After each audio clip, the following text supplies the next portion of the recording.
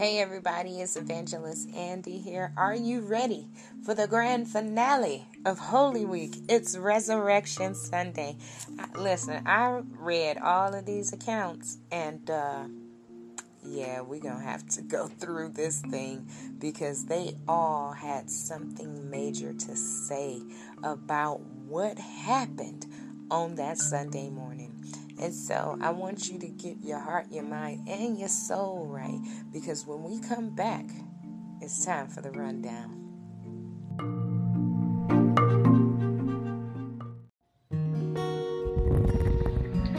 This is the day that the Lord has made.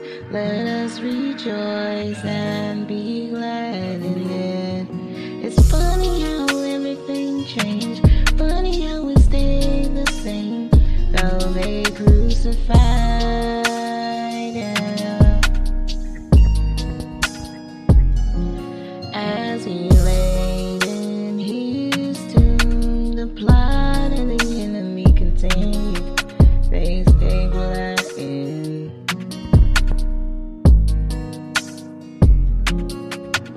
The enemy believes in you. The enemy believes that you can do whatever you got faith to. That's why they throw doubt at us. But it ain't over till we've overcome, until the battle is won. The battle is the Lord.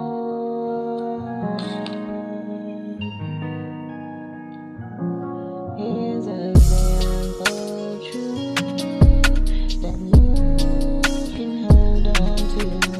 That greater is He that is within you than He that's in the world. You ain't gotta run, disciple. You ain't gotta cry for if God before you, then who can be against you? You ain't gotta run, disciple. It's okay to cry, but if God before you, then who can be against you? Nobody. Do you hear me? Nobody, nothing, not a thing. No weapon formed against you shall prosper.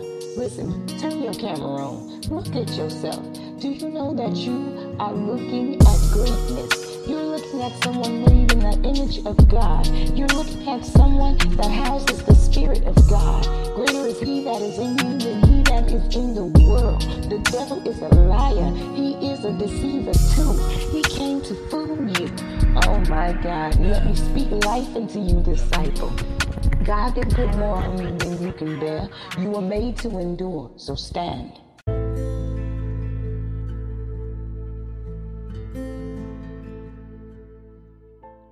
Now, all the synoptic gospels agree that Mary Magdalene was there.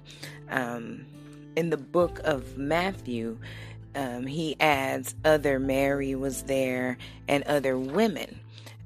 In the book of Luke, he adds not only was Mary, the mother of James, there with Mary Magdalene, but also Joanna. She was also there at the tomb when it was discovered that the stone had been rolled away. Now, according to Matthew, there was an earthquake, and the angel of the Lord descended from heaven, and then he rolled the stone away. So a few of them say that when she got there, the stone was rolled away, but Matthew says that she witnessed the stone rolling away, and that she was afraid. Her and the guards, because remember, they had a watch going. And according to Matthew, that they were afraid. The angel that came down, his countenance was like lightning, and his raiment, meaning his clothes, were white as snow. And when that happened, the guards, according to Matthew, played dead. They just laid out, passed out, like, if we play dead, they won't bother us. And when the angel of the Lord saw that Mary was afraid, he told her, "Be not afraid." And he said, I know you're looking for Jesus, but he's not here. He has risen. And so she's a little excited about it because she's like, oh my God, he's risen. But then she's like, what does it mean that he's risen? And so the angel says to tell the disciples to meet him in Galilee, and they will see him there. And then the angel left, and she left, and they were all telling that she was trying to get to the disciples. While she's on her way, Jesus meets her on the road, but he is not in the body that she knows. So when she comes across this man and he's talking to her, she doesn't recognize him at first. And then he calls her name and says, Mary. And then she realized that it was Jesus, and her and all the other women, they bow down and worship him. And she tries to touch him, and he's like, no, you cannot touch me before the time. Like, he's in his holy body. So you can't taint it, Mary. No matter how much you happy that he is risen, you cannot taint the body. And so he tells her, like, look, tell the disciples to meet me in Galilee. Meanwhile, the guards who were playing dead, they get up and meet with the chief priests. They tell them everything that happened. The chief priests then calls the elders and the Pharisees. And so they decide that they're not gonna, like, look, this is where this story ends, okay? You're not about to go running around here telling people that he done raised from the dead. So what we're gonna do, if anyone asks the governor or any of the people, we're gonna tell them that the disciples stole the body.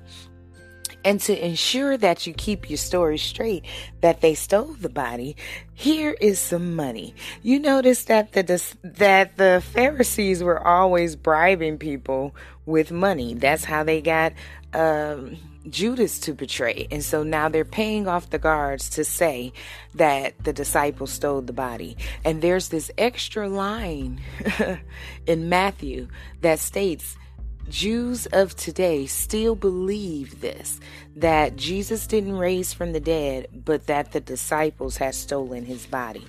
Now, in the book of Mark, there's a mention of a dinner after Jesus appears to Mary and the other Mary and possibly Joanna. He then meets two other disciples way across town.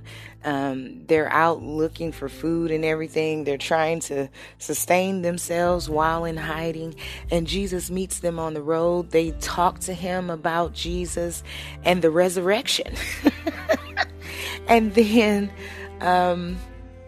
they invite him to dinner in this town that they're in. And he sits and has dinner with them. And the funny thing is that they didn't recognize that it was Jesus, not until he broke the bread. And when he broke the bread, that's when they realized it was him, because he broke the bread exactly how Jesus did at the Last Supper. And then he revealed himself to them. And once they realized it was Jesus, boom, he was gone. So he appeared to them, and then he was gone. And according to Luke, after he appeared to the two disciples, then he revealed himself to the rest of the disciples. They were in hiding, as I mentioned, because Jesus had just been crucified and they felt they were next on the list. So they had to get out of town, and they were in hiding, trying to regroup and say, what do we do now with the ministry? Okay. Do we keep going, or what do we do? We're waiting on a word. And so now everyone's in the secret place, and they have all the doors locked and all the windows, so no one can get in that shouldn't be there. And as they're all gathering, and the two disciples are talking about how they met Jesus across town and had dinner with him, many of them did not believe. The disciples always suffered with faith issues. And as they're saying they don't believe, Jesus appears in the room. Now remember, I said these doors was locked. And Jesus appeared in the room. Okay. And so now they're astonished. At first they thought it was a ghost. And the first thing he says is, peace be unto you. Jesus always came in peace. That's why part of our armor is to have our feet shod with the preparation of the gospel of peace. Everywhere we go, you must go in peace, because God is peace. Okay. He's the God of peace. He's the Prince of Peace, the Irene. Okay. That's what peace is. And so once he comes in, and he reveals himself, then he teaches them another lesson about their unbelief, their hardened hearts of not believing what he said, that he would be raised. And so he was teaching even after the grave. Jesus was a teacher by nature. So he teaches. Now, while he's in here teaching this lesson, guess who is not there? Thomas. The disciple Thomas was not there. It doesn't say where he was, but he was not there in the room at that time. And so when Jesus revealed himself, then as quickly as he appeared, he was gone. So now Thomas enters the room, and everybody's talking about how Jesus was just there. And he the one that missed him. Okay, don't you miss Jesus. I'm trying to help somebody. Don't miss Jesus. And so now Thomas is like, I'm not going to believe y'all saw Jesus unless I see him and I can stick my finger in the holes where the nails were, and I can stick my finger in the side, and then I believe. And as soon as he says that, Jesus reappears. And then he says, come here, Thomas, stick your finger through the holes in my hand and stick your finger in the hole in my side. He's like, ye have seen, so ye believe. But blessed are they that believe and have not seen. Oh my God. We are blessed. Jesus done blessed us already. First, he prayed for us on the way to the garden, and then he blessed us. I thank God for Jesus. Somebody give him some praise right there, because you're blessed. Now when you tell people I'm blessed, you really are. You are speaking Bible. Okay? And so now he tells them, meet me in Galilee. You know, come on, we still got to go to Galilee. And as they're going, they're thinking of all the things, that the lessons, and Jesus teaches them mighty lessons, and he charged them. He charged all disciples.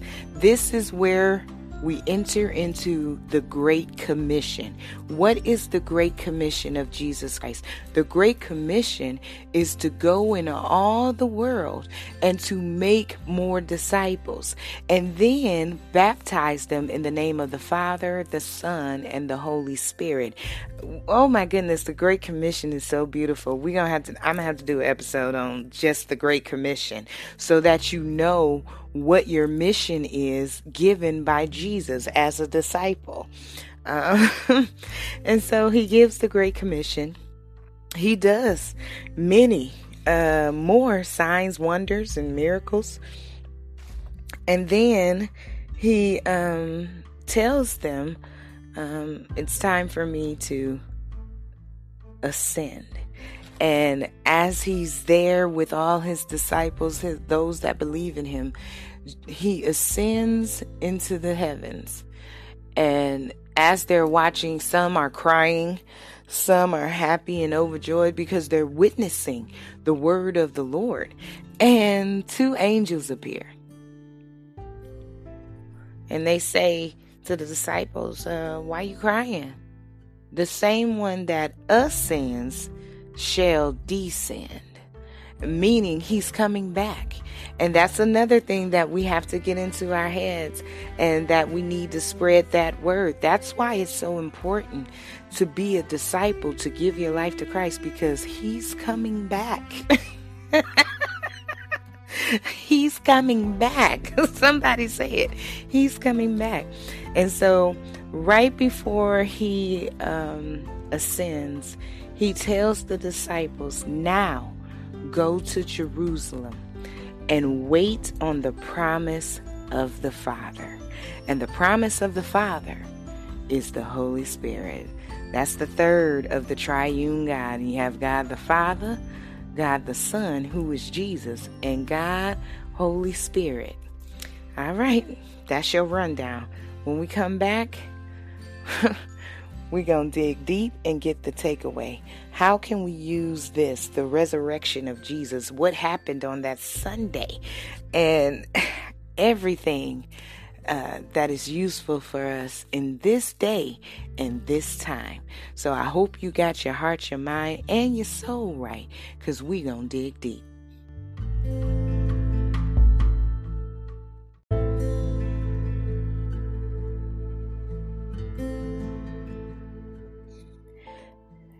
Here are your 3 takeaways. Number 1, God can do the impossible.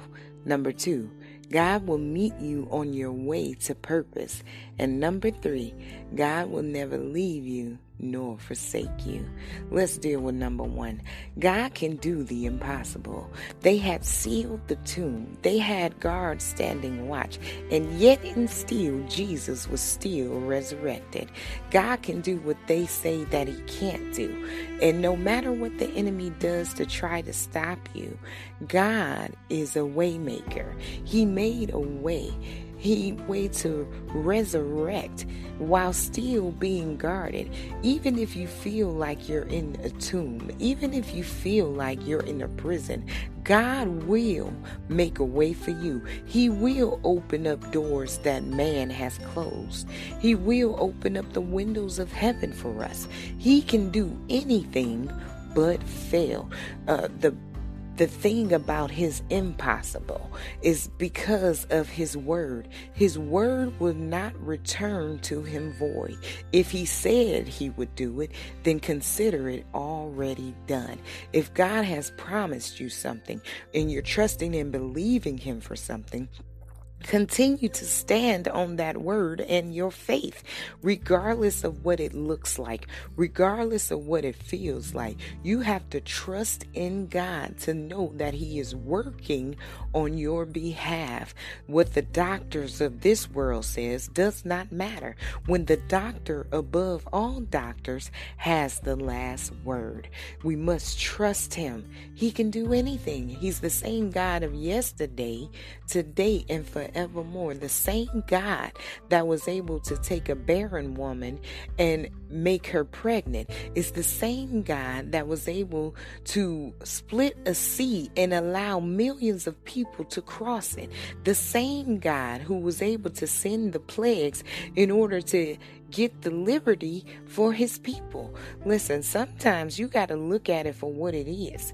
It was through the plague that the people, the chosen people, were set free. It took that one particular plague to affect Pharaoh. And he said, your people can go. God can do anything. Let the Lord fight your battles, okay? The battle is not yours, for it is the Lord's. Oh my God. Number 2, God will meet you on your way to purpose. Listen. Mary was on her way. The 2 disciples were on their way. The 11 disciples were sitting there waiting, and even Thomas. They were all on their way, and God met them. Jesus met them as Mary was being obedient and following the instructions of the angels. God met her on the road as the disciples were being obedient and being fishermen as they were nature to be. God met them and they had dinner with him, and he broke bread with them as the 11 were waiting and hiding and scared. He came into a locked room and said, peace be unto you. No matter how you have locked the door of your heart, God can still come in. There is still a way. He's a way maker. How else can you explain the woman with the issue knowing exactly where Jesus was? When the law said any woman that had issues of blood should have been isolated and quarantined and locked down, and no one talked to her, no one shared anything with her until her issue is gone, okay? But she still was able to know with the godly GPS where Jesus was in order for her to make it through the press and to be made whole from just one touch of Jesus. As we're on our way in our purpose, God is meeting us every step of the way. When the times are rough, He is there. When the times are good and it's time to celebrate, He is there. He will never leave us nor forsake us, which brings us to number 3. He made a promise as He educates us, as He gives us more wisdom, knowledge, and understanding. He tells them to wait on the promise of the Father. God has promised us. He said that the Holy Spirit would never leave us nor forsake us. He can't leave us. He dwells within us. He is the greater, and the greater is He that is in me than he that is in the world. It's because of Holy Spirit that we are able to discern situations, whether we should go there or not, hang with them or not, date them or not, take this job, take this house, buy this car. It is Holy Spirit because He knows the mind of God. And so He's our connection to the spiritual. And when He tells us and brings scripture into our remembrance, He's reminding us of the promise that Jesus said, everything that I have heard of my Father, I have made known unto you. Sometimes we may forget certain things that we were told because what we're doing doesn't require us to tap into that knowledge. But let the right situation come, the right bill, the right circumstance, the right relationship problem, and the Holy Spirit will tap into what you have already saved up in your spirit. It's just like a spiritual bank. We make deposits of faith. We make deposits of obedience. And at the right time, the Holy Spirit will know when to make a withdrawal. And so the promise has come. Holy Spirit is here. He dwells in each and every one of us. And Pentecost is on the way. Oh my goodness. Don't be afraid. Don't be afraid. Be not afraid, but peace be unto you. Peace in your mind to know it's all working together for your good. Peace in your heart to know that last heartbreak didn't come to break you, but it came to reshape you and to remold you so that you could know the difference between real love and fake love. Can I get a witness, somebody? This is what you take away. God is in control and God takes care of His people. No matter what your situation or circumstance is, God cares about you, God loves you, and God sacrificed for you. Why? Because you're worth it. Listen, know your worth. Take that away. Know your worth in everything. Don't let anybody undersell you, undercut you. And God, He hype you. Okay, He recommends us. He's our biggest cheerleader, and we should be His biggest worshipers because He has done so much to us and for us. And He's not a man that He should lie. So when He said He'll never leave you nor forsake you, you can bet on that. He's always here, and He's always willing, and He's ready for us to come back to Him. And so it is my prayer that you were encouraged. Take away that God is with you every step of the way of this journey. If you have any prayer requests, leave me a voice message. I have so many praise reports today, and I am so excited and on fire for the kingdom. I can't wait to pray for people. Anytime that I get a praise report that on yesterday they asked me to pray, touch and agree that their brother would get out of the hospital, and today they let me know that he is out of the hospital and at home. And it was less than 24 hours because I counted them. I checked the receipts.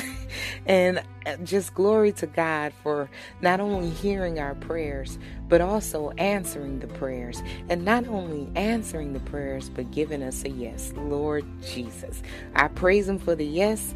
I praise him for the no's. And I praise him for the wait. Not right now. So this is the last episode of the second season, and I want to thank each and every one of you guys in the 19 countries that have been supporting and listening to this podcast, from USA all the way to the Netherlands. Oh my gosh!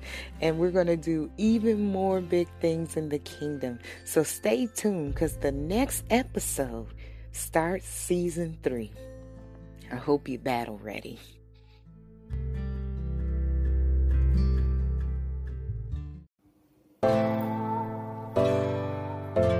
If God asked you what he asked the disciples, who do men say that I am?